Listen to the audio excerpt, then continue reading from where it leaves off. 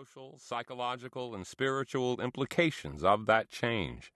It also describes the accumulating research that reveals the necessity of contact with nature for healthy child and adult development.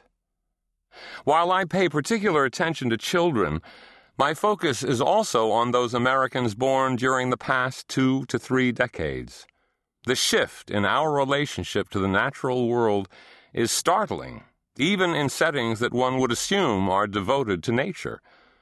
Not that long ago, summer camp was a place where you camped, hiked in the woods, learned about plants and animals, or told firelight stories about ghosts or mountain lions.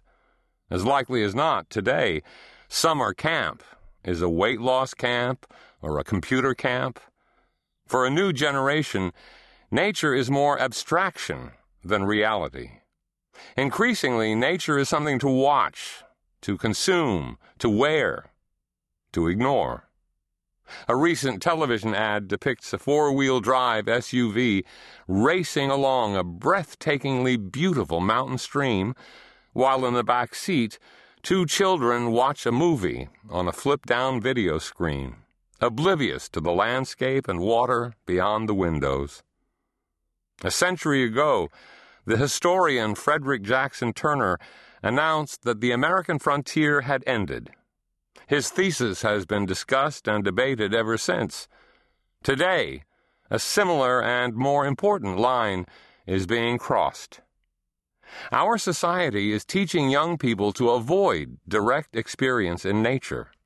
That lesson is delivered in schools, families, even organizations devoted to the outdoors, and codified into the legal and regulatory structures of many of our communities. Our institutions, urban-suburban design, and cultural attitudes unconsciously associate nature with doom, while disassociating the outdoors from joy and solitude. Well-meaning public school systems, media, and parents are effectively scaring children straight out of the woods and fields.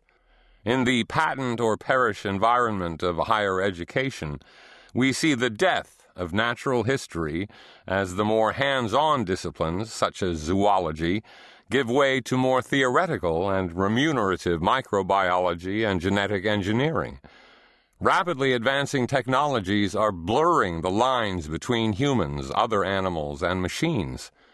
The postmodern notion that reality is only a construct, that we are what we program, suggests limitless human possibilities.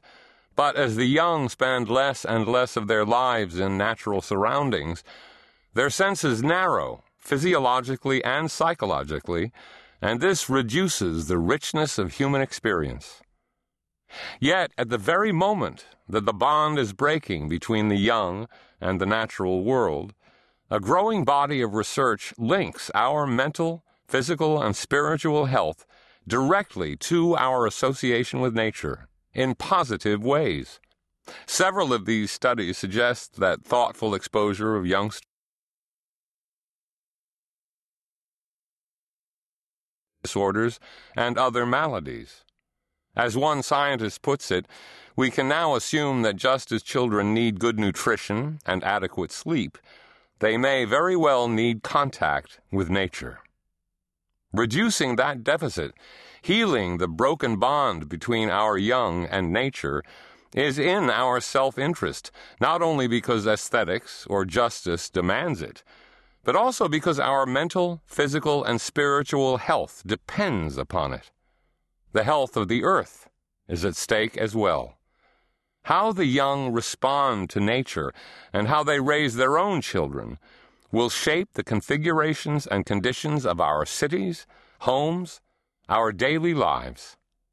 The following pages explore an alternative path to the future, including some of the most innovative environment-based school programs, a reimagining and redesign of the urban environment, what one theorist calls the coming zoopolis, ways of addressing the challenges besetting environmental groups, and ways that faith-based organizations can help reclaim nature as part of the spiritual development of children.